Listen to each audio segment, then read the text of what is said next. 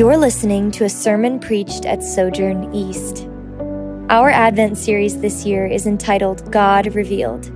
In these 4 sermons, as we look forward to celebrating the birth of Jesus, we are studying key stories from the Old Testament where God shows up and reveals himself to his people.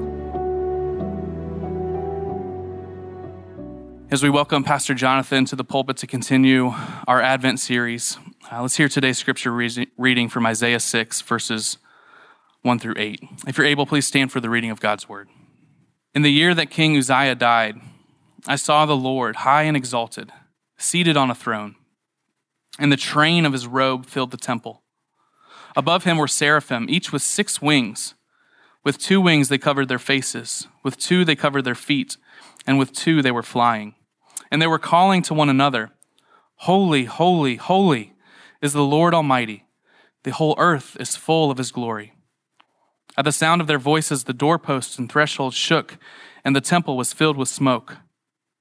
"Woe to me," I cried. "I am ruined, for I am a man of unclean lips, and I live among a people of unclean lips, and my eyes have seen the King, the Lord Almighty." Then one of the seraphim flew to me with a live coal in his hand, which he had taken with tongs from the altar. With it he touched my mouth and said, "See, this has touched your lips. Your guilt is taken away, and your sin atoned for." Then I heard the voice of the Lord saying, "Whom shall I send? And who will go for us?" And I said, "Here am I, send me." This is the word of the Lord. You may be seated. Good morning. My wife Tracy and I, we are huge Lou City soccer fans. We're season ticket holders. We go to every game. We're totally into it. Not quite face paint and kilt level, but I am what I call purple suit level committed. I'll show you a picture of this. So I do have a purple suit that I wear at every game, most games, because there's nothing quite like the experience of a packed stadium with your team playing great. The excitement, the shared joy, even with strangers, other fans. And those moments, for example, where you have a late game corner kick, where everyone is stamping their feet and yelling and excited, there is really nothing like that kind of experience. You feel like maybe the whole stadium is going to collapse or explode. And then when number 10, my favorite player, Brian Ownby, goes past the defender and taps the pass to Lancaster and who puts it in the winning goal, that's an amazing experience. But from what I've heard, what we've experienced at Lou City is absolutely nothing compared to what happens at a major soccer stadium in Europe. If you were to go to a top-level game in Italy or England or Spain or Germany, I've heard that it is truly otherworldly, with 80,000 fans packed into Wembley Stadium or Signal Iduna Park in Dortmund, with nonstop antiphonal singing and flags waving and joy and excitement. The experience is so awesome, it's impossible not to get swept away. And as I was studying our text for today, I couldn't help but think of how those large-scale human experiences, which are pretty rare to have those, but are good for us, how the reason they're good for us is because it's a rare time in our lives when we actually can become free from our self-consciousness because you realize you're part of something bigger than yourself. Those are special experiences, and they do give you a sense of something different. We might even say transcendent. And what we see in our text for today is even beyond that. In fact, what happens in Isaiah 6, I would suggest to you, is actually the substance or the reality of which all such experiences we might have on this earth, those rare moments where we're swept away, those are the shadow of what happens in our story. So here we are in our 4th and final Sunday of Advent, and today we are looking at one more text from the Old Testament to see how God reveals himself. And we're doing this because we want to have a deeper understanding of who Jesus is, because the scriptures teach that God has revealed himself throughout history, but he's finally and ultimately and most clearly revealed himself in Jesus. And that's what we're celebrating at Christmas. So today we're going to look at another stunning story, one about someone who saw God through a vision, the prophet Isaiah. So who is Isaiah? Well, he was a Jewish man who was born in sometime in the 8th century BC, so like in the 700s years before Christ. He lived a long life. He was God's spokesman for many decades in the southern part of Israel. In fact, his prophetic ministry covered 4 different kings of Judah. And in the Old Testament, we have this long and very famous book called Isaiah that is a record of all the things God told him to say. And this book of Isaiah is arguably the most important book in the Old Testament for the New Testament. You really can't read very far into the New Testament before you will start to run into allusions and quotes and references to Isaiah all throughout. In fact, in the early church, for centuries, the book of Isaiah was called the 5th gospel. You have Matthew, Mark, Luke, and John, and then Isaiah was seen as so important that it was called the 5th gospel, because in it, what you see in Isaiah's message is a message that is certainly pointing forward to the reality that God is going to send a suffering servant to restore his reign upon the earth, and that we understand to be Jesus. So our verses in Isaiah chapter 6 are the most important moment in Isaiah's life, when God shows up to Moses at a time and calls him to be his witness or his mouthpiece, his prophet. Why did God do that? Because, you see, God's people had a problem. And if you were to read Isaiah, I encourage you to do it. Just start reading through Isaiah. A lot of it will be confusing, but just press through and read it. You'll see in the first 5 chapters, you'll see the problem is laid out very clearly. If you remember, God called Abraham to be the beginning of his people so that he might be a blessing to all the nations of the world. And then Abraham, Isaac, and Jacob, and then Israel in this time are the descendants of that tribe, of that group of people. And God made it very clear from the beginning that Israel was supposed to be the model and the means for what God is like and for how God deals with the people and for what a people should be like. They were to be the blessing to all the nations, but there is a major problem. Instead of being like God and being God-fearing and loving and honoring to God, his own chosen people were, just like the rest of humanity, just the opposite. Sinful, arrogant, rebellious, not wholehearted in their love toward God and worship of him, constantly ignoring and forgetting God just like us. So I think of it like, imagine that you wanted to have this like Christian youth rock group band that would travel around and like be a good witness and a model to other youth groups all throughout. And it turns out that they're doing heroin and are promiscuous. That's basically what Isaiah is about.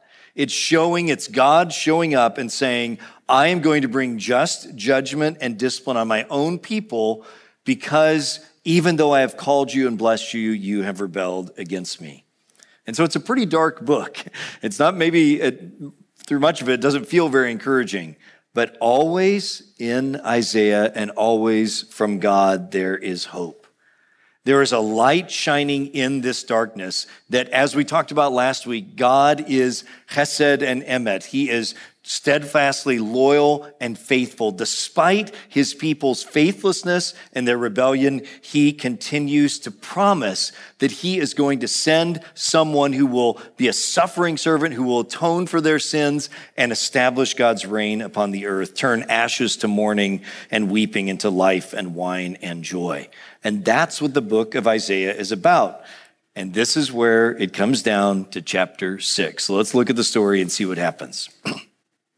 Isaiah says, in the year that King Uzziah died, I saw the Lord high and exalted, seated on a throne, and the train of his robe filled the temple. And above him were seraphim, each with 6 wings. With 2 wings they covered their faces, and with 2 they covered their feet, and with 2 they were flying. So unexpectedly, Isaiah wasn't seeking this out. Unexpectedly and uncontrollably, God decides to show up to Isaiah in the midst of all of this through a vision. And Isaiah here is reflecting back as he's writing this down, and he tells us that this vision he had from God happened in the year that King Uzziah died. Who was Uzziah? He was a really good king, not perfect. He did some bad things, but he was really generally a good king in the southern part of Israel, what's called Judah. He reigned for 52 years, and he was a very good administrator, a very good military leader, probably the best king of Judah after the time of Solomon for a long time. And so Isaiah tells us that this time that God showed up in this vision was a time of incredible turmoil and uncertainty because this long-reigning good king had just died.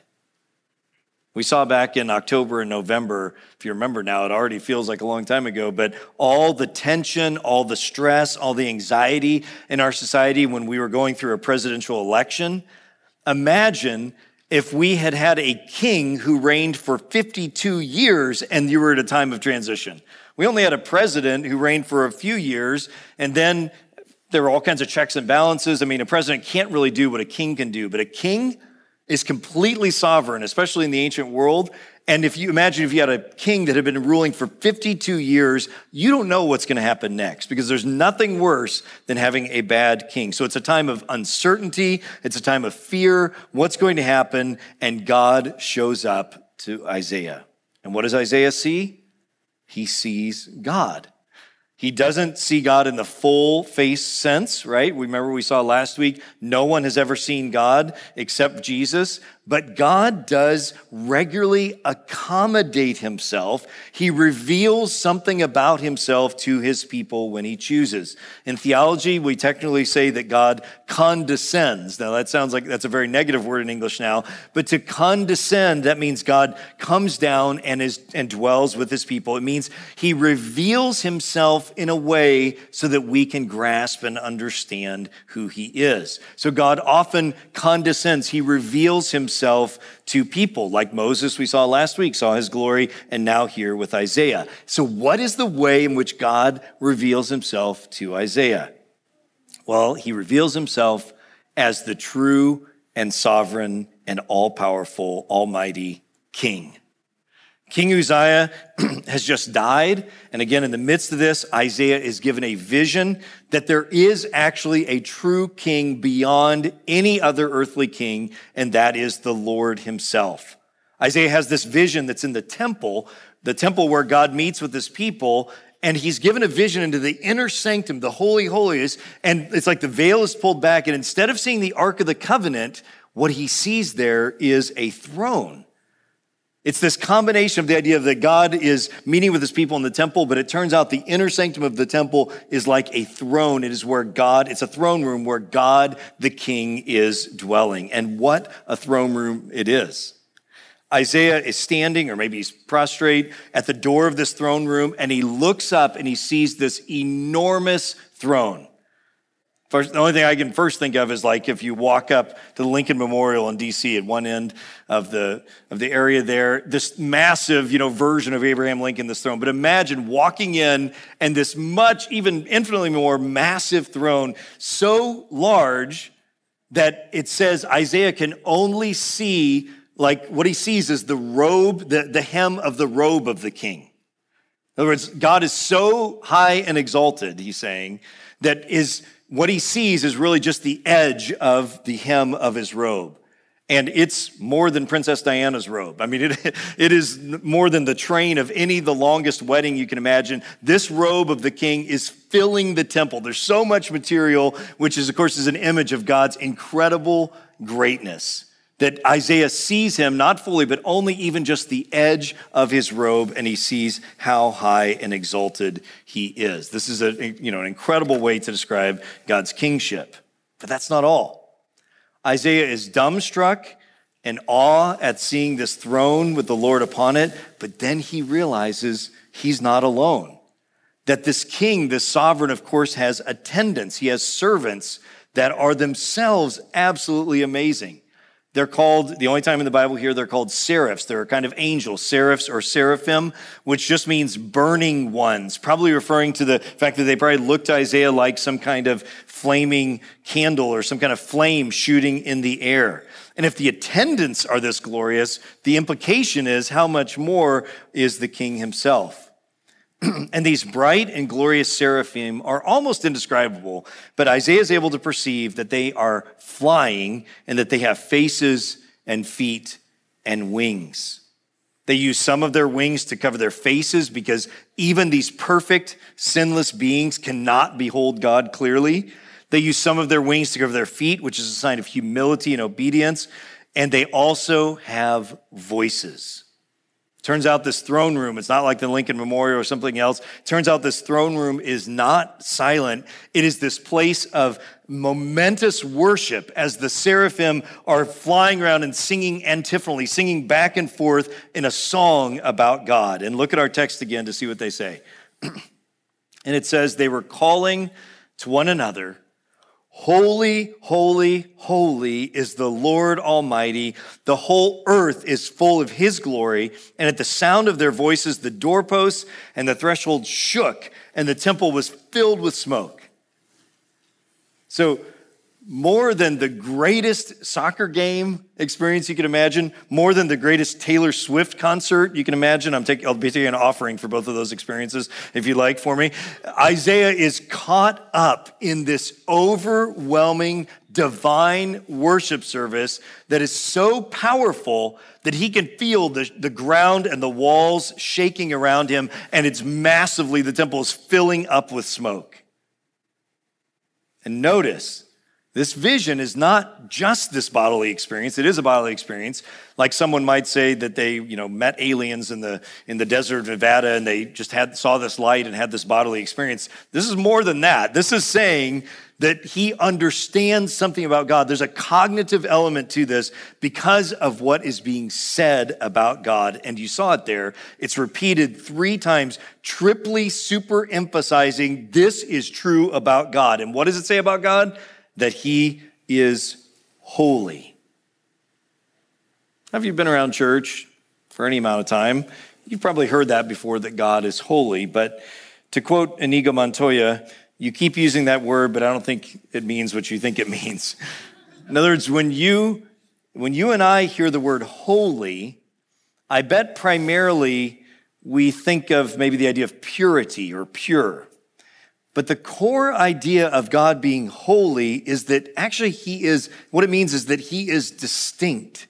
He is separate. That's what the word means in Hebrew, distinct or separate or dedicated or even whole, W-H-O-L-E. Pure isn't exactly it. God is pure and righteous, but he's pure and righteous because he's holy. He is whole. He's dedicated. He's distinct. He's separate. He's complete.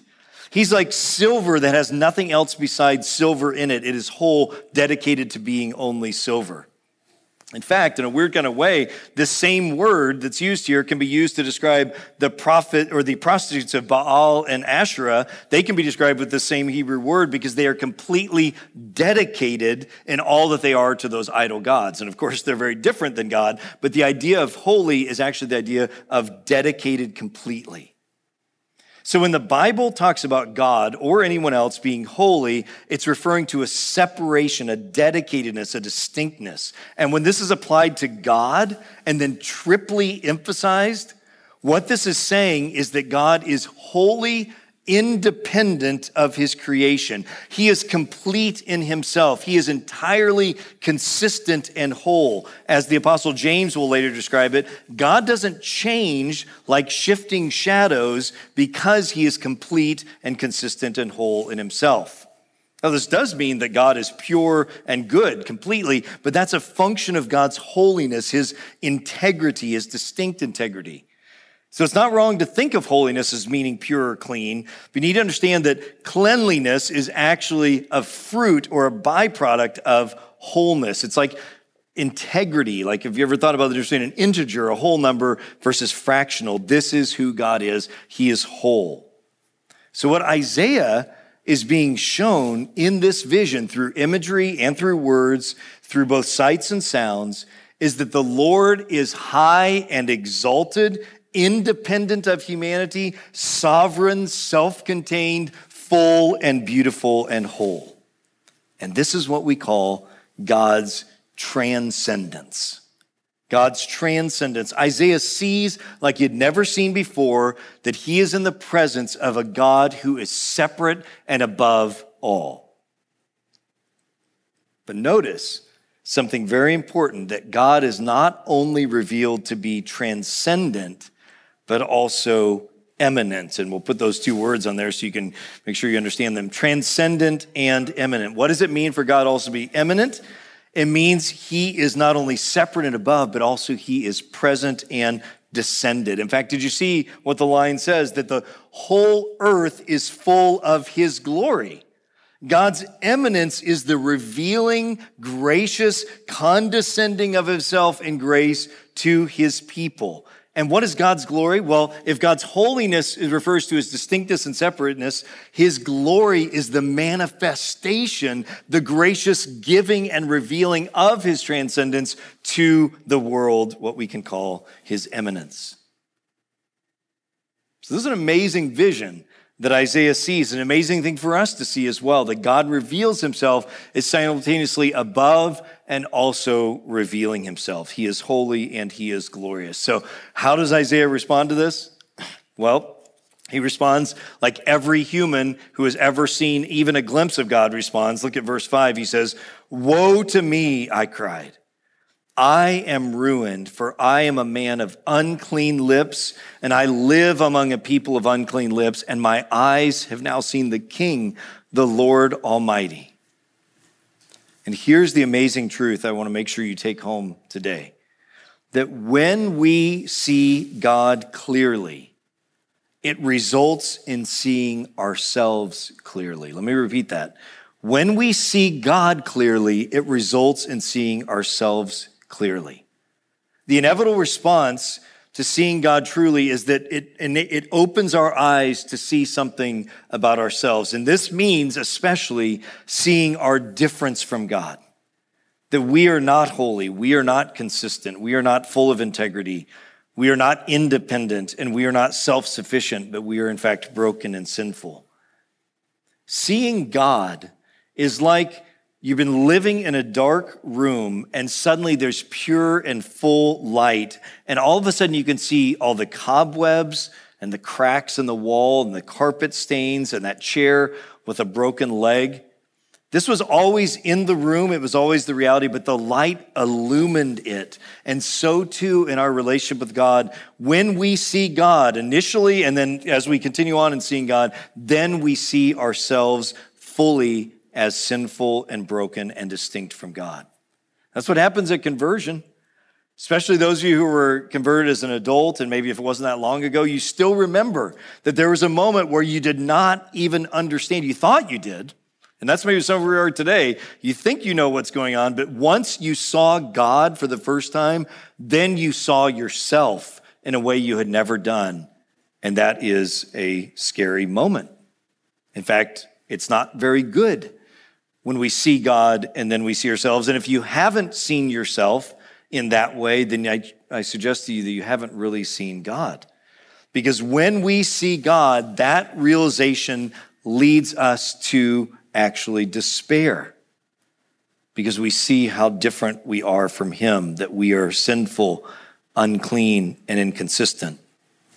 And that would be terrible news if that's how our story ended. But look at how it ends in the last verses, beginning of verse 6.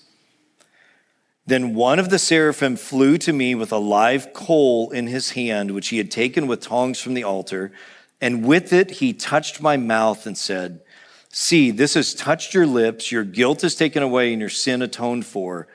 Then I heard the voice of the Lord saying, "Whom shall I send, and who will go for us?" And I said, "Here am I, send me."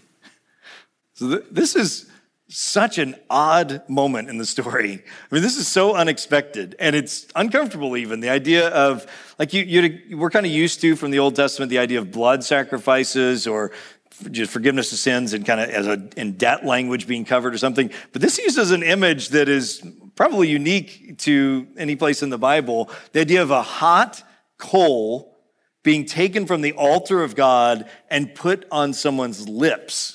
It's not a very pleasant image, and whenever I read this, I cannot avoid what has become an important story in Pennington family lore. That for many years, we spent our summers in Florida teaching for Campus Crusade, and so we would often be going out to eat, 6 little kids all in the van, and the one thing that probably causes me the most emotional distress is a drive-through. Like I just melt at a drive-through because all the kids needing different things and wanting different things. And when I lose, probably the number one place I lose my patience is trying to figure out what everybody wants to eat. That is like super stressful. It just destroys me. And I remember so many of these times, and I remember one of these times so clearly that everybody wanted something different to eat. And I finally just said, probably very grouchily, all right, we're just going to Chipotle. You're gonna have to deal with it. I don't care if you don't like it or not. And so there we are sitting in the van eating. And then we hear this one kid who will remain unnamed back in the back crying furiously and saying how much his lips hurt because it had burned them, the Chipotle, like in a spicy sense. Now, I'm sure, so from that time on, we called them Isaiah tacos. So whenever we think of Chipotle, we think of them as Isaiah tacos. I'm sure that I did not respond as gracious as I could have and should have looking back. This is why grandparents are so much nicer than parents. I'm starting to see that now as I'm getting a little older. I'm sure I would have been a lot more gracious and compassionate today than I was then, but it just so strikes me that this is such a weird image, the idea of being burned on the lips. But for Isaiah, it doesn't mean spicy, it means cleansing. It is a cleansing fire. He says, I am a man of unclean lips, and God says, I will cleanse you by putting this burning coal from the altar onto your lips. And notice those words that it is guilt-covered and removed atonement, gone away. Guilt and shame and the penalty of the sins gone away. So it turns out that the holy Lord that he has seen is also the gracious Lord. It doesn't have to be that way. You would not expect that even. But the holy, high, and exalted Lord is also the gracious Lord. So Isaiah goes from being destroyed, woe is me, seeing his own sinfulness, to being completely forgiven and commissioned to go and be God's mouthpiece. It is an amazing story, an amazing moment that we shouldn't take for granted, this revelation of who God is for us. So the question is, what does this have to do with Advent and Christmas? I mean, maybe you're here visiting and you think, I want to hear the Christmas story. It's fine. Come on Christmas Eve, you'll hear the Christmas story then as well. But as we trace this vision from Isaiah into the New Testament, there are a lot of places we could land. In fact, one of them is in the Christmas story. I don't know if you've considered how similar the story is there, that you have these angels singing and proclaiming what is true of God, and that message is that God is giving peace to the sinful world, the rebellious world. He's going to give peace, and then he commissions those to go and be witnesses. You can certainly see the connection there. But I want us to land for just a very brief moment in one of my very favorite stories in the Gospels that I think is clearly we're meant to think of Isaiah 6 when we read it. And it comes from just a little bit, not too far after Luke 2 and Luke chapter 5. Let me just read the story for you from Luke chapter 5 and have your ears open to what God is saying. So it says, one day as Jesus was standing by the lake of Gennesaret, the people were crowding around him and listening to the word of God. And he saw at the water's edge 2 boats left there by the fishermen who were washing their nets. He got into one of the boats, and the one belonging to Simon, and asked him to put out a little from shore. And then he sat down and taught the people from the boat. Now, when he had finished speaking, so sometime later probably, he said to Simon, put out into the deep water and let down the nets for a catch. Now, Simon, he's the professional fisherman here. He knows you don't catch fish at this time of day. He says, Master, we've worked hard all night and we haven't caught anything. But because you say so, I will let down the nets. And so when they had done so, they caught such a large catch of fish, a number of fish, that their nets began to break. So they signaled their partners in the other boat to come and help them, and they came and filled both boats so that the boats began to sink. And when Simon Peter saw this, he fell at Jesus' knees and said, go away from me, Lord, for I am a sinful man. For he and all his companions were astonished at the catch of fish that they had taken. And so were James and John, the sons of Zebedee, Simon's partners. Then Jesus said to Simon, don't be afraid. From now on, you will fish for people. So they pulled their boats up on shore and left everything and followed him. So there's so many wonderful things in this story. We don't have time to look at all of them. But this morning, I just want you to see how beautifully this connects with Isaiah 6. Do you see it? We have the exact same sequence of events with Peter taking the place of Isaiah and Jesus as the Lord. Through the miracle of this catch of fish that was amazing, Peter, who had already met Jesus had already been in his house, he'd healed his mother-in-law. Peter knew that Jesus was a miracle worker of some sort and some kind of great teacher, but it is through this miracle of the catch of fish that he actually begins to see who Jesus really is, that he's more than just a powerful man, that he is the divine Lord. And the result of this, do you see the same pattern? Once he sees that he's in the presence of the Lord, the result is that he sees himself properly, that he is sinful and broken, and he says, "Woe is me, depart from me." And then, do you see the exact same response from the Lord? Forgiveness and the calling to follow. These stories rhyme with each other because this is God's pattern. This is God's way. The holy God reveals himself to sinful humanity, not as a power play or to flex on us or to destroy us, but to invite us to life. The process of God revealing himself to us is painful because when the light is turned on, when we see God truly, then we do see ourselves differently and it hurts.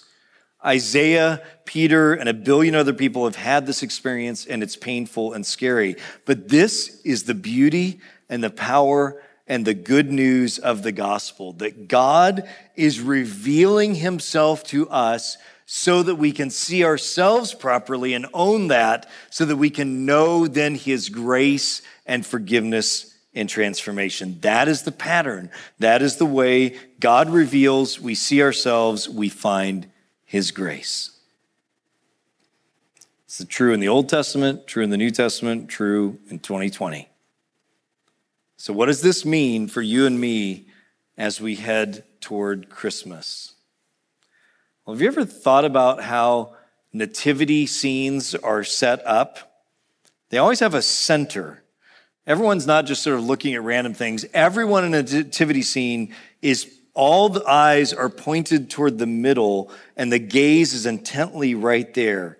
We are being invited at Christmas to gaze at God in the flesh, to see God. Christmas is an invitation to slow down and see God.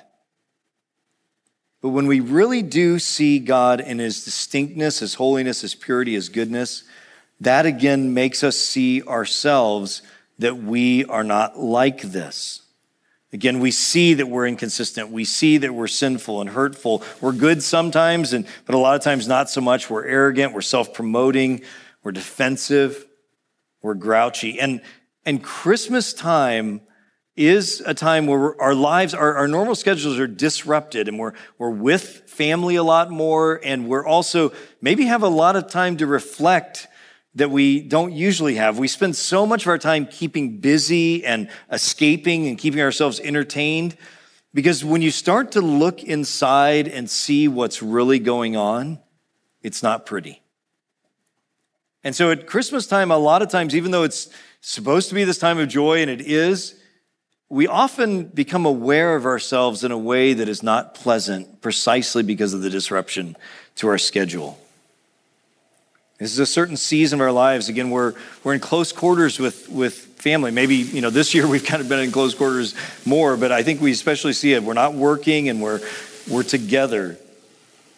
And in those moments of self-revelation, it can be very dark. Maybe you saw the meme I saw this week that was really funny. It says, husbands be like, I'm going to nap in this room that everyone uses and then be grumpy when everyone uses it. I've been guilty of that, right? When we are in close quarters with each other, we begin to see our brokenness. We see our failures. We see things that we've done in the past that we're now bearing fruit. We may feel stress about money and preparations. We see bickering and fighting among our children, young and old. And that's painful to see about ourselves, and it's very difficult to acknowledge honestly and humbly our own brokenness, because it's hard to face the shame and the embarrassment of our own sinfulness. And again, we will do everything we can to not face this, either by acting like everything's fine, smiling all the time, everything's fine, great, or by blaming others for our sin and our grouchiness. So Christmas time, like what we're into this week, can be very discouraging because of the very fact that we begin to see ourselves as we really are. But what if there was someone who saw all that is true about you and who gave you space to be completely honest about how broken you are, and then with all of a whole heart smiled and embraced you and said, "That is true, but I love you and I accept you, I forgive you, I cover that sin, and now come and follow me and be transformed." Friends, this is what we are celebrating at Christmas, that the triple holy God who is transcendent is also immanent. In fact, he is incarnate. He has become in the flesh. And as we center our gaze on him at Christmas, then we can be honest about seeing ourselves, but then we can remember that his way is a way of forgiveness. That brokenness plus grace gives us freedom. That as we look upon God, then we can be honest with ourselves precisely because when God reveals himself, he does so to give us life. The reason Christmas is a time of joy is because of this truth that the holy and transcendent God is also gracious and immanent for you in Jesus Christ. And we're celebrating that. And so I invite you not only to think about all the other joys, but to be honest with who you are, and then to turn your gaze upon the Lord, the one who has become incarnate, and remember that he looks upon you with great forgiveness and grace and the ability to transform you.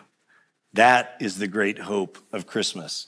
And we end each service with these symbols that are such a beautiful reminder, again, of the transcendent God who is holy, coming into flesh and saying, "This is my flesh, my body that I'm going to break for you. This is my blood that I am willing to have poured out for you so that you can know me not just as separate and holy, but as gracious and loving and faithful." So I'm going to pray. The musicians are going to come forward. Partake of these symbols, remembering today that they are a picture of God's greatness and his grace towards you. And go into this week mindful of yourself and mindful of God's love and grace towards you. Let me pray. I'm Kevin Jameson, lead pastor at Sojourn East. Thanks for listening. For more sermons, info about our church, and ways you can support the ministry of Sojourn East, visit sojournchurch.com/east.